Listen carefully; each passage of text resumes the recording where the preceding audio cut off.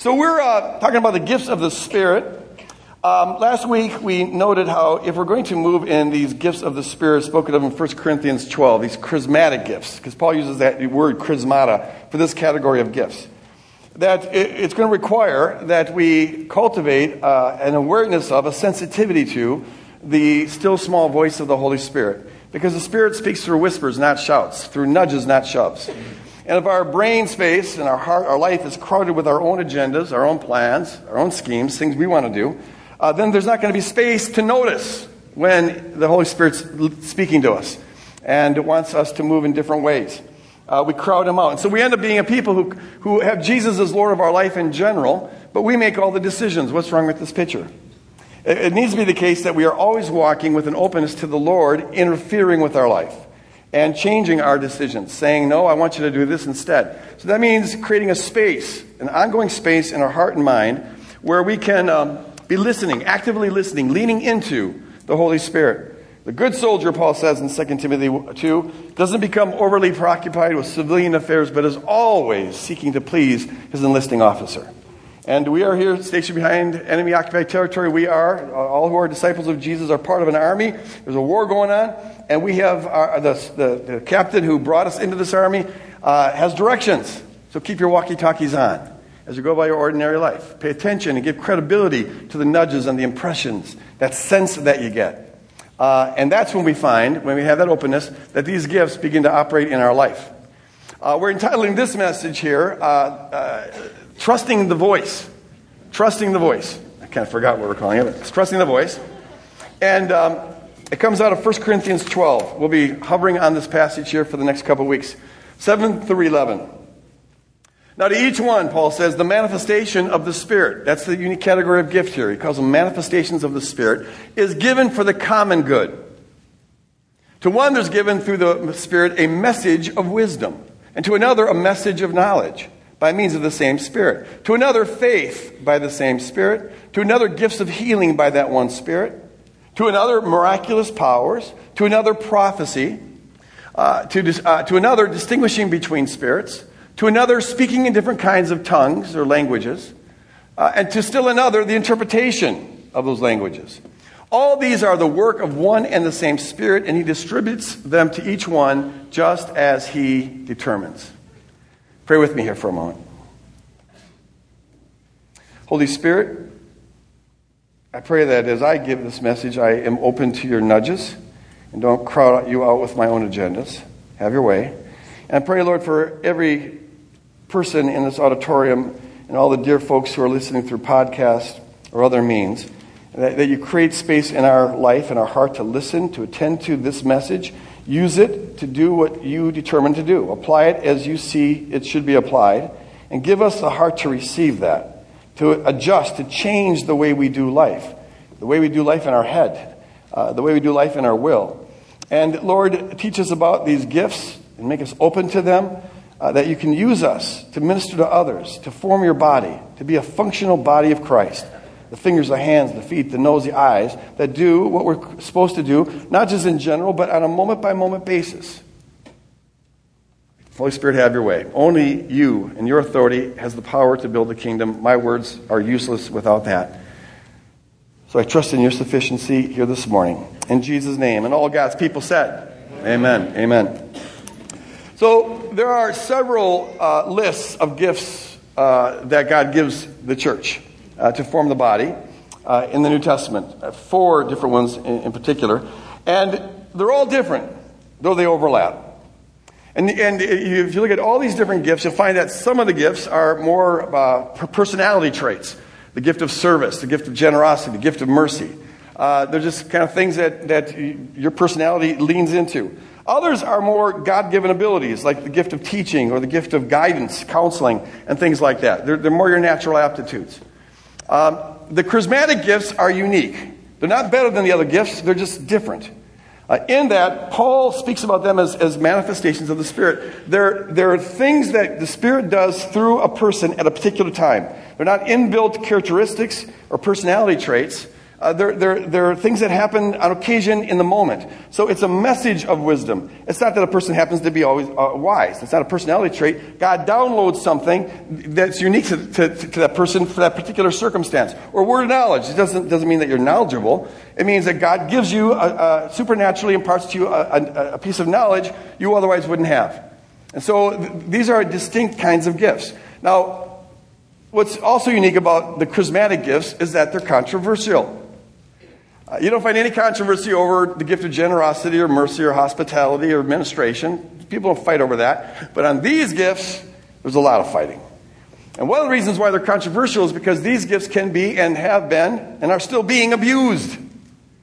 In fact, they were being abused at Corinth. That's why Paul had to write to them and give them some instruction about this, because they were being abused. And I am certain that some folks in this auditorium and some folks listening through podcasts have been in contexts where they've been abused. You've seen the wacko, the crazy. And it could be the case that for some folks who come out of that background, well, you could be a little nervous right now. I can imagine someone thinking to themselves, gosh, I thought I liked this church and now they're going to go wacko on me. Gotta get all that tongues and all that stuff in here. I can assure you we're not going to go wacko on you, okay? So hang in there. And I can assure you that if you have triggers around this, you get nervous, you got concerns about this because you've seen it abused, I can assure you that I know exactly where you're coming from. I've been there and done that. First couple of years of my walk with God was in a radical Pentecostal church.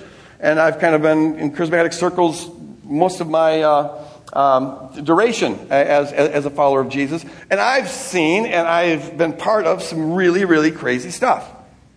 Here's one example, and this is too strange to sometimes truth is stranger than fiction, and this is one of those kinds of stories. I was the assistant pastor at this church while I was going through seminary. The pastor asked me to join him on staff, and so I led worship, and I visited shut-ins and things like that. But about a year after he brought me on, he took another job and left. And left me with this church of 450 Pentecostals. And it took about 10 seconds for me to learn that there was a power struggle that was going on in this church. In fact, it goes back 50 years, primarily between two families, but they had gotten a lot of people aligned with them. So there's this power struggle in this church. Thing was about ready to pop. And so we're candidating different pastors. And the whole thing was, who gets to be on the board? Because that's what runs the church. And they always were having power struggles. Who gets to be favored by the pastor? And then that group gets some power. Then the next pastor comes, the other one gets some power. And the whole history of this church is a stupid, silly 2-year-old power struggle. Oh. So we're candidating different pastors because I don't want to be the pastor of this church. I just want to get through seminary. And one morning, as we have a candidate to try out, I'm leading the song service. We had hymns back then, so I would say turn to page 221 and hymn number 443 or whatever. And about 3 songs into this, all of a sudden a lady stands up right in front of me, right in center, and says, "Thus says the Lord, the board's supposed to resign." Wonderful. Wonderful. Immediately, I was going to quickly try to go to the next hymn. Like, let's forget about that. Let's start singing. But someone else stood up and said, "That's a false prophecy. The board is of God." Then someone else stood up and said, "No, the first prophecy was true. That one was a false prophecy. The board should step down." And then, bam, there's this chain reaction. I mean, like 30, 40 people all of a sudden standing up, counter-prophesying against one another, pointing fingers, and they're screaming. It gets louder and louder and louder. And then we had just converted this band of gypsies, about 30 of them, very passionate people. And all of a sudden, for some reason, they all stand up. They always sat right in the front. They all stand up, and they always wore these robes, and they start screaming. And some of them start marching around the church. And the one thing I could make out that they're saying, one person was saying, they're squelching the spirit, which I think was probably true at this point. But so the gypsies are circling the church. People are screaming at one another. I start to giggle because this is like so funny. But then it gets funnier because the pastor who's candidating decides to show his pastoral authority by coming up to the pulpit, telling the organist to crank it up, and tries to get the congregation to sing, "Peace, peace, wonderful peace, coming down from the Father." And some people join in with that. So now imagine this. Some people are singing "Peace, peace," while others are screaming at each other, and the gypsies are circling the auditorium screaming. Then the final straw where I lost it was, as I'm looking at this congregation kind of giggling like this is absolutely insane, I see out in the vestibule, the door that leads out to what we call a gathering area, All of a sudden, passes the door, two guys are fighting, fist fighting. They're punching each other. And then I just lost it. This is Monty Python. This is too funny to be true. So if you've been from wacko backgrounds, believe me, I understand where you're coming from. And after experiences like that, you might want to be saying, let's just get rid of it. I mean, don't deal with it. And some people do that. Some churches do that. But see, if God's got gifts for us, I don't think just ignoring them is an option. What we need is not to throw the baby out with the bathwater, right? We want to have the gifts, but have them in sane and balanced ways, and not get crazy wacko with them. It's easier just to ignore them, but that is just not an option. So you've got some who are the wacko charismatic Pentecostals, but then on the other extreme, you've got a large number of churches out there that argue that the gifts aren't even for today. These are called dispensationalists or cessationists. They believe that the gifts were just for the early church, and that as soon as we have the Bible, the gifts were supposed to cease. Some of you know John MacArthur, a Bible teacher. He teaches a lot of good stuff. He's solid on a lot of areas. But he just came out with a book called Strange Fire. And he argues in that book that the gifts are stopped in the 2nd century, or at the end of the 1st century, and that what's going on today are not the genuine gifts. They're just people making things up. Now, all the folks who hold this view, this is cessationist view, they use several kinds of arguments. The main one is this. It comes from 1 Corinthians 13, where Paul says that love never fails. But where there are prophecies, they will cease. Where there are tongues, they will be stilled or silenced. Where there is knowledge, it will pass away. For we know in part, and we prophesy in part, but when completeness comes, what is in part disappears. Now here's the argument. They argue that completeness refers to the completeness of Revelation, refers to the Bible. And so as soon as the last book of the Bible was written, or some argue that as soon as it was all canonized in the 2nd century, the gifts stopped. It came to an end, because when completeness comes, all that is in part is done away. Do you buy that argument? I don't. There's some holes in it. For one thing, if completeness refers to the Bible, which there's no indication of that here, but if it did refer to the Bible, then everything that's done in part should be done away with, including knowledge, because we only know in part. I'm not sure what Paul means when he says knowledge will pass away, as though we're going to be totally ignorant in heaven. I don't know. But whatever he means, we still know in part, and that tells me that completeness hasn't come. We know some things. It hasn't stopped. Otherwise, you wouldn't know that the gifts had ceased in the 2nd century. That's knowing something. And if you know something, well, then the completeness hasn't come yet. You following me on this? You feeling me on this? Okay, so there's a problem with that. In fact, a few verses later, in verse 12, Paul says this. He says, For now we see only a reflection as in a mirror. And I think he's talking about self-knowledge, knowledge of others, and knowledge of God. Then, and he's still talking about completeness. When completeness comes, then we shall see face to face. We'll see God, we'll see ourselves, we'll see others as we really are, face to face. Now I know in part, then I shall know fully, even as I am fully known. So the partial knowledge of one another, ourselves, and God will be done away with, and we'll know each other exactly as we are, and know God exactly as He is, face to face. Now I don't know about you, but I'm not there yet. I'm not there yet. I'm still getting to know my wife, and it's a lifelong process. I think I'm just still getting to know myself, and I'm certainly still getting to know God. I still see through a mirror dimly. I think that's true of all of us. But that means that whatever Paul means by completeness, it hasn't happened yet. We still are in this partial time period. One other thing is this. Whenever Paul talks about the fulfillment or completeness, he's referring to the second coming of Jesus when the Lord will return and set up His kingdom. And that is what I'm confident he's talking about here in 1 Corinthians 13. And a confirmation of that is found in the 1st chapter of 1 Corinthians, where Paul says this. He says, the testimony about Christ was confirmed among you. When he preached, it was confirmed among them. And he says, so that you are not lacking in any gift as you wait for the revealing of our Lord Jesus Christ, who will sustain you to the end. So Paul here is saying that one of the reasons, one of the motives he has for teaching them and preaching to them is that so they don't lack any gift. And that would include the charismatic gifts. He wants all these gifts to be functioning until the Lord returns, which tells you that the Lord's returning is the completeness that he's talking about, which means, folks, the gifts of the Spirit are for us here today.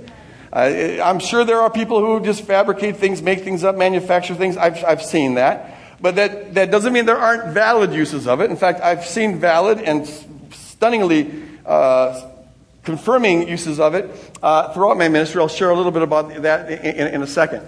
So the option isn't to ignore these gifts or just poo-hoo them. We need to deal with them. We need to be open to exercising them, but we do it in a balanced way, and not in the way of a wacko kind of congregation where we're going to argue with one another about it. Now, here's part of what we mean by balanced. When Paul is writing to the church at Corinth, he's not writing to a church this size. He's thinking of house churches because they all met in houses. They didn't have special buildings back then. And these congregations would have been at most 20 to 30 people. So when Paul, and this is important to remember for everything Paul says, he's applying it to a group of 20 or 30 people. The church at Corinth consisted of all the house churches that were at Corinth. And see, the gifts of the Spirit, the charismatic gifts of the Spirit, operate very well in those kind of contexts. We have 20 to 30 people who are living life together. They know one another. They minister to one another. The gifts operate in beautiful ways in those contexts. But when you get a large event like this, and 99% of the people don't know 99% of the people, well, you're just asking for trouble. They don't operate well in this kind of environment. Part of the reason is because Paul says that whenever the gift is used, others are supposed to discern. He says in 1 Corinthians 12 and 14, let the others discern. So you discern, is this of God? You discern, does this apply to me or does it apply to somebody else? And it all presupposes that people know one another and are sharing life together. They operate very well in those contexts.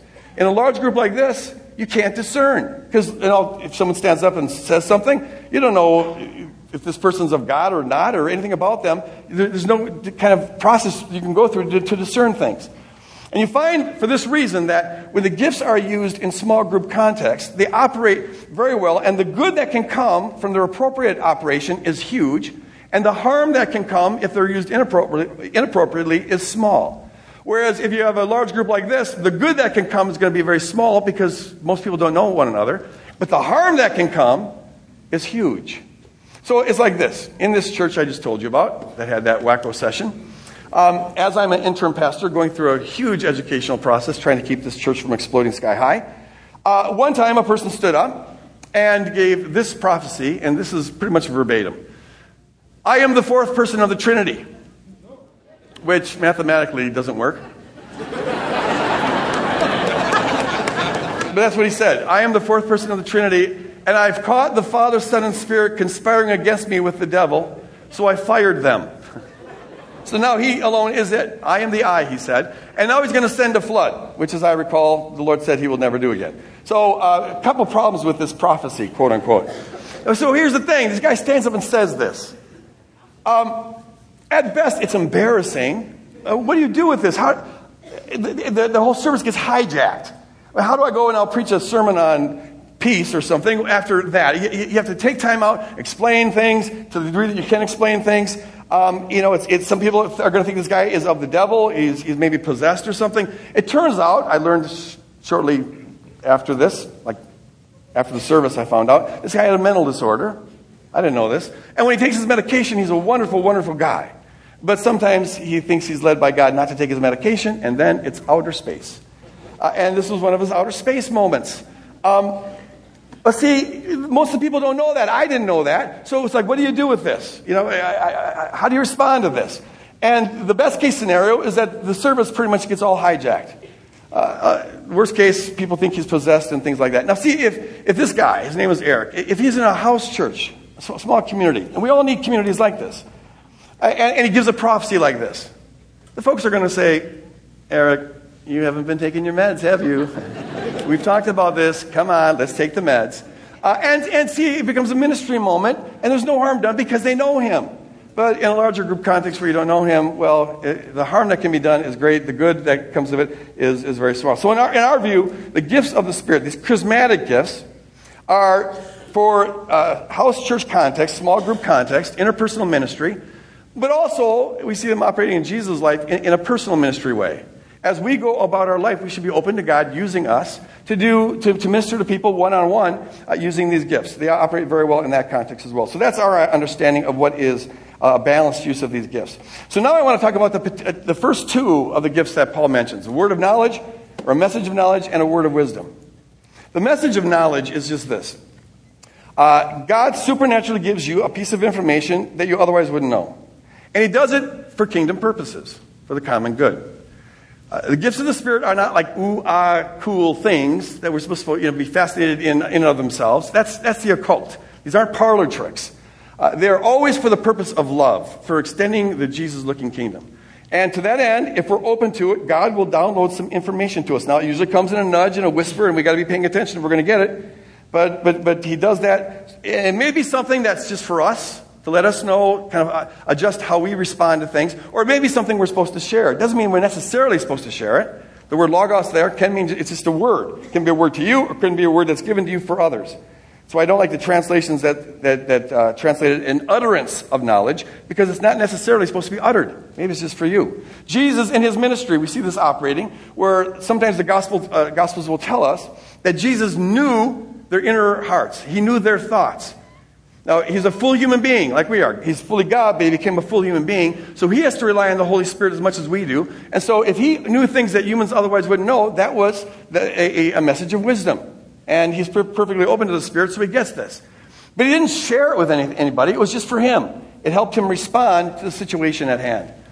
So a word of knowledge is something that God downloads to people. It's still available today, whether it's for someone else or whether it's just for you. This is something that is still available today, and it's something that, when it's used right, can be so beautiful. Now, I've seen this operate in some marvelous ways. I could give you hundreds of examples. I'll just have time to share maybe two or three. Last year, there's a man who comes to Woodland Hills Church, and he shared this with me. In the middle of one afternoon, out of the blue, he all of a sudden gets this sense, an urge, an impression, a nudge, to call this guy that he knew in high school. They were friends in high school, but, as things happen, you kind of drift apart. And so he hadn't talked to this guy for almost a decade, but here in the middle of the day, for no good reason, he feels he's supposed to call this guy. So he obeys, and he calls this guy out of the blue. Now, here's what was going on with this guy. This guy his wife had divorced him a year earlier. Out of depression, he had turned to drinking heavily. He had got a DWI with his child in the back seat, which means he lost his license but also lost all custody rights to his child. He, because of that, got fired from his job. And that just increased his drinking, which was leading him in a complete bottomless spiral downward. And at the moment this guy called, he was contemplating suicide. Kingdom coincidence. What that did, what happened was this guy was now got to be involved in this man's life, got to walk alongside of him because he'd isolated himself from everybody else, got him into a sobriety community. This guy was a believer at one time, but had totally lapsed. At this point, wasn't believing in God. But the timing of this call was so obviously of God that it convinced him that God exists and that God cares about him. So it brought him back to faith. So it saved his life, but it also saved his salvation. And the result of the whole thing was that the guy's life was back on track. And now these two became very, very good kingdom buddies. Listen to those nudges. Listen to those nudges. Respond to those things. If it's something Jesus would do, or at least if it's not something Jesus wouldn't do, then do it. And you'll find sometimes, maybe not even usually, but sometimes, bam, kingdom coincidences happen. When I was at Bethel, teaching full-time, this is a number of years ago, but a student came into my office, and she was just livid, which happened with some frequency when I taught at Bethel. We had just had a conversation about providence and what does that all mean. And I was suggesting the possibility, just throwing it out there, to talk about that maybe God doesn't control everything. Maybe human free will and angelic free will has a say-so what comes to pass. And we were having a good discussion about it. But see, she was of the conviction that every single thing that happens is exactly what God ordained. So she came to my office to argue this. And she was just machine gunning at me. And as she was machine gunning at me, just why I was wrong, I can't call it an impression, but like two words popped in my head. It was the word 2 days ago. I guess that's 3 words, but 2 phrases. 3 days ago and rape. Oh, 2 days ago and rape. They just, boom, was there. Now, like I said last week, you always got to remember you could be wrong. It could just be your brain kind of thing. So I didn't go, thus says the Lord, 2 days rape. That wouldn't have been helpful. But I looked for an opportunity to kind of float this out there. Just like, see what this is about. And so finally, when she came up for air and stopped talking for a second, I said to her, okay, so you're saying that, let's say, for example, let's say you were raped 2 days ago. That was what God ordained for you? And as soon as I said that, she froze. Her lips started quivering. Her eyes got all full of tears. And she just muttered, how did you know? And it turns out 2 days earlier, she had been date raped by a guy who was a son of a bigwig. And so she didn't know what to do about this. She hadn't told a soul that this had happened to her. And what that word did is it dislodged her. It opened up an avenue to begin to talk about this, to begin to bring healing into her life, get her into counseling about this, begin to work towards justice with regard to this perpetrator so he doesn't do this again. And it just brought the kingdom into this situation. But it was all because of this sudden little, it wasn't overwhelming. I could have easily ignored it. It was just there. Boom, it popped in there, and I responded to it. Pay attention to the nudges, the whispers, the gentle pushes of the Holy Spirit, because sometimes they really land. One more example. And this is one I've shared before, but it bears repeating because it's had such an impact on the church. About 14 years ago, the leadership of Woodland Hills Church was getting a lot of confirmation that our identity was about being a bridge. A bridge to people in God, across socioeconomic lines, ethnic groups. We're just to be a bridge identity, tearing down walls and building bridges. And part of what we were called to be a bridge on was bridging the suburb and the city. The resources of the suburb going into the city. We felt that was a central part of our identity. So we were having a prayer meeting. The pastors were all praying. We were also at this time looking for a building, because we felt like we were called to really anchor ourselves into some community. In fact, we had looked at this building a couple of years earlier. But they wanted $7 million for this thing, and we had a fundraiser look at our books and said, you'll be lucky if you raise $300,000 or $400,000. So it's kind of out of our price range, so we just forgot about it, ignored it. Now we're having this prayer meeting. In the middle of this prayer meeting, Janice, our executive pastor, got a picture. This was one of the first ones she ever got, and she's had a number since then, and some of them have landed in spectacular ways. This is one of them. She got a picture. It was a bizarre picture. She saw a target, these concentric circles, and there was a spear going in, laying on the target, pointing to a specific spot on the inner circle. And she made a big point on this. It's not going into it like you would shoot a bow and arrow at it. It's laying on the rings, and it's pointing to a specific spot on this inner circle. Now that's all she got. So we prayed about that. We talked about that, and no one had any idea of what this woman is talking about. Sometimes you share this stuff and you look kind of strange. In fact, Janice is always like, I know this is going to sound goofy. I know I look weird. It's like, okay, we already know that. You don't have to preface it anymore. You're weird. But here's what happened. Our idea is that when you get a picture or word or impression and you share it with others and there's no immediate understanding of it, just walk with your eyes open. Don't forget it and walk with your eyes open. And sometimes you'll find sooner or later it gets confirmed. What happened here was several days after Janice got this picture, someone left this map in our office. We were at Roselawn Avenue. It was this huge map. It was laid out on a table. And it was one of these maps that had these concentric circles going out, like this, out of St. Paul. And Janice takes one look at this thing and she goes, that's it. That's what I saw. And then she puts her finger on where the arrow was, the exact spot. And it's the intersection of St. Paul and Maplewood, right there. And guess what? That's where this building is. And it was like, whoa. And we took this to be God saying, you got to go for that building. Now, I don't think this was a prophecy that this was for sure going to happen, because you find in the Bible sometimes God gives prophetic words, but people still have free will and make decisions, and that adjusts what comes to pass. But it was a word about we're supposed to right now move in this direction. Now, the common sense says, well, look, I want way too much money, and we found out there's a bunch of other obstacles that would keep us from getting this building as well. But because we felt this was a word from God, we moved in this. We began to make phone calls, began to ask questions. Turns out this building had been lowered to $4 million, which still was like 8 times more than we could raise. But bottom line is, about 24 miracles later, we got this building. Praise God. And we wouldn't have taken another look at this if it wasn't for this kind of this word that came through Janice. Amen. And this happens to be the property line between this lot is the property line between St. Paul and Maplewood. So the very identity of this building, the location of this building, confirms this identity that God's called us to be this kind of bridge sort of thing. So pay attention to the nudges and respond to them. When you get a piece of information that pops in your head, if acting on it or saying it, sharing it, first of all, ask, are you supposed to share it? And if you are, ask, is this something that Jesus would say? Or at least it's not something that he wouldn't say. Always remember when you get this, it doesn't mean that you're supposed to share it necessarily. So consider, pray about how you're supposed to use this. Always remember that it might not be of God. Now don't go in your head like, is it or is it not? Because as I said last week, it doesn't matter if it's something that's consistent with the character of Jesus. But that means that when we share it, don't do this "thus says the Lord" thing. I'm so sick of that. You get all King Jamesy on people. God says. Look, if it's of God, you don't need to augment it with your voice change. God says here, you must go take a shower. No, you don't need to do that. If it's of God, it's going to land. You can say it tentatively. I'm wondering if, or I'm sensing. What's true is that you're sensing something.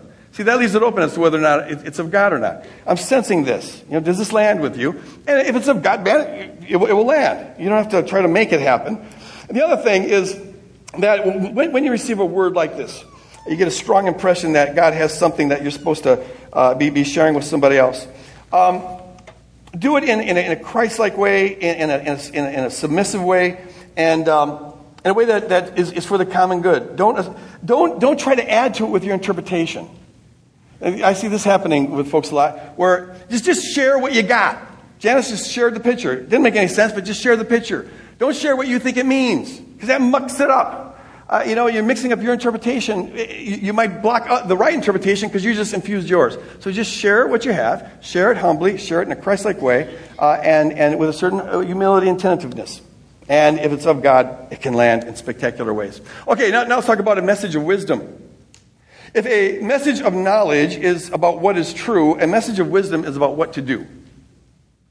A message of wisdom is a supernaturally imparted piece of insight that the all-wise God can give us if we're open to it, that maybe will show us how to move forward in a conflicted situation, or when facing a problem, or having various options. What is the wise thing to do? We need to ask God for that. James says we're not to just be going about it in our own natural mind. We're to be asking God for wisdom, who loves to pour out his wisdom on his people. Of course he does. He wants to lead us and direct us. The same way my mind wants to direct my body, God wants to be leading and directing us. And he wants us to have his wisdom about things. We see this also operating in the ministry of Jesus. He had a wise way of responding to people.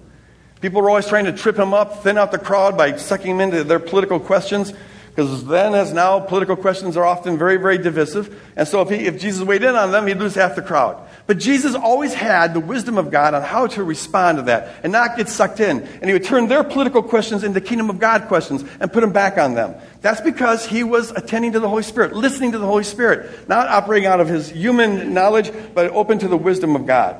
And when we do this, sometimes you'll find it can have incredible results. Here's one example. I don't do counseling. I'm just not called to do that. We've got a lot of great counselors in our care area. But I do try to help people when they come up after service and have a question or something like that.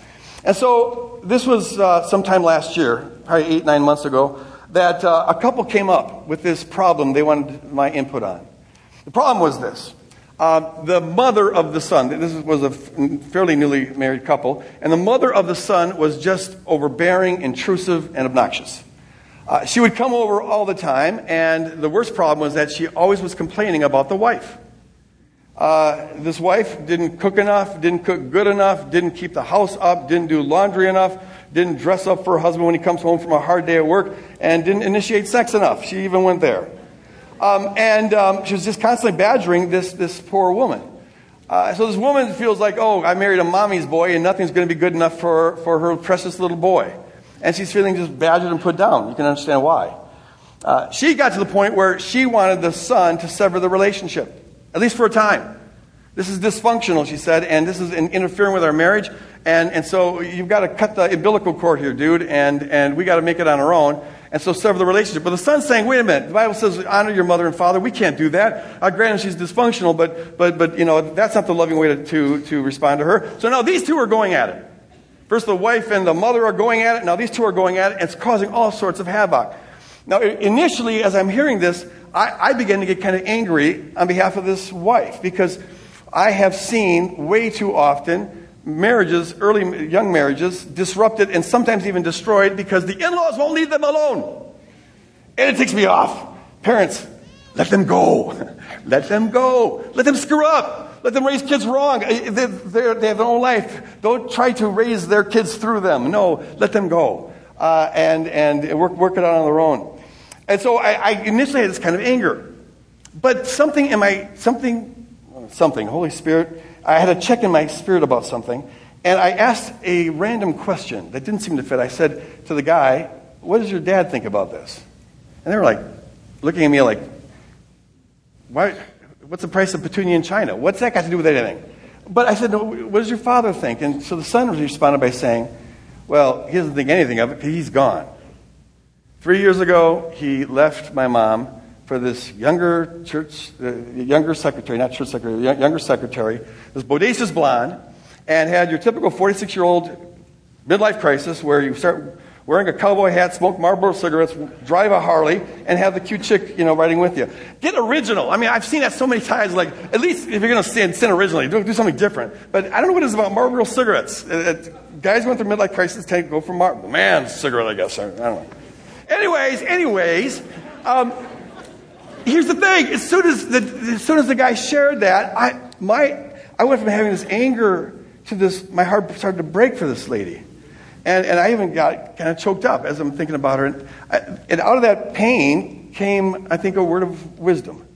This was not of me. I said to the wife, and I was cracking as I was sharing this, I said, have you ever thought of the possibility? I didn't say, thus says the Lord, because I'm not sure of this. I'm never sure. So I just gently offered this as a possibility. Have you ever considered the possibility that maybe your mother-in-law is trying to have a do-over with you? And they again looked at me like, what are you talking about? And I said, well, is it possible that she blames herself for this guy leaving? Maybe on some level she's thinking, if only I had kept the house better, if only I'd cooked more, if only I'd cooked better, if only I had taken care of the kids and not had him take care of the kids all the time, if only I dressed up more and we had sex more often, if only, then he wouldn't have left. So it's her fault. And maybe the pain and guilt of that is driving her to try to actually protect you. It's dysfunctional. But what if she, out of the most sincere, loving motives, is trying to protect you from experiencing this? And the minute I said that, the wife began to get teared up, and she said, she has said a number of times, he's going to leave me if I don't become a better wife. And then the son and her both immediately had this confirmation about this. They hugged each other right there, and the wife started to cry now, said, oh, your poor mother. Now see, it just totally reframed everything. It reframed everything because this mother-in-law went from being this hostile aggressor who needs to be rejected. She went from being that to now being this dysfunctional but wounded victim who needs to be healed. And that completely changes how you respond to a person. And I know this did not come from me. Left to my own, I would have been sucked into the anger, and my response would have probably come out of that anger. But the Holy Spirit was able to wedge in there and share a very different kind of word. Now what happened, they told me about a month later, they sat down with his mother, the son's mother, and they just wanted to have an honest talk. And the first thing the wife did was she thanked the mother for trying to protect her and for having her best interest at heart. And that melted the mother because it was the first positive interaction these two had ever had. She got thanked for this because I know that you mean well. The way you do it, it doesn't always land, but I know that your heart is in the right place, and thank you for trying to protect me from this. And then they spent some time trying to help her see that it wasn't her fault that this guy walked out. And the son describes it as kind of that scene in Good Will Hunting that many of you have seen where they would say, it's not your fault. And she would say, I know it's not my fault. And they go, no, it's really not your fault. She goes, I know. No, it's not your fault. Good guys, decent husbands don't walk out on their families just because they don't get the house well enough or don't have sex enough or don't cook enough or don't cook good enough or don't do the laundry enough. No, they stick around. This is not on you. This is on him. And she kept on saying, okay, I know. But eventually she broke down. And she admitted that on some level she had been beating herself up. Thinking that if only he wouldn't have left me. Because that's exactly the message her mom gave her. It's the wife's job to keep the husband around, and you do it by being the perfect wife, cooking and all the rest. So that's the message she had, and it was now just beating her up. And that's what was motivating her to try to protect this daughter-in-law from experiencing the same thing. And so she was able to get in some counseling and get that issue addressed. It all came because of a nudge. Folks, we need to pay attention. Lean into the Holy Spirit who will offer us these pieces of knowledge and pieces of wisdom with his still small voice. But it means, to do that, folks, we've got to be a people who create space in our life, in our mind, in our hearts. That are, amidst our agendas and our plans, there's space reserved where our walkie-talkie's on and we're listening to our enlisting officer. And if we're doing that, there'll be times, more often than not, you don't see things like that. These are pretty spectacular. Sometimes you just say a word and that's it. Our job isn't to produce an outcome. Our job is just to obey. But if you do that and include some spontaneity in your life, sometimes you'll find spectacular confirmations that this is of God. So it's very hard for John MacArthur to convince me that a word of knowledge and word of wisdom isn't operating today. Folks, I've seen it. And it's beautiful what God does. Because the reality is the Holy Spirit hasn't changed. He's the same Spirit that was back in the New Testament times. He's still the Spirit who speaks. He's still the Spirit who wants to empower his people. Still the Spirit who wants to move his people in a different direction. Jesus still wants a body that operates in conjunction with the head.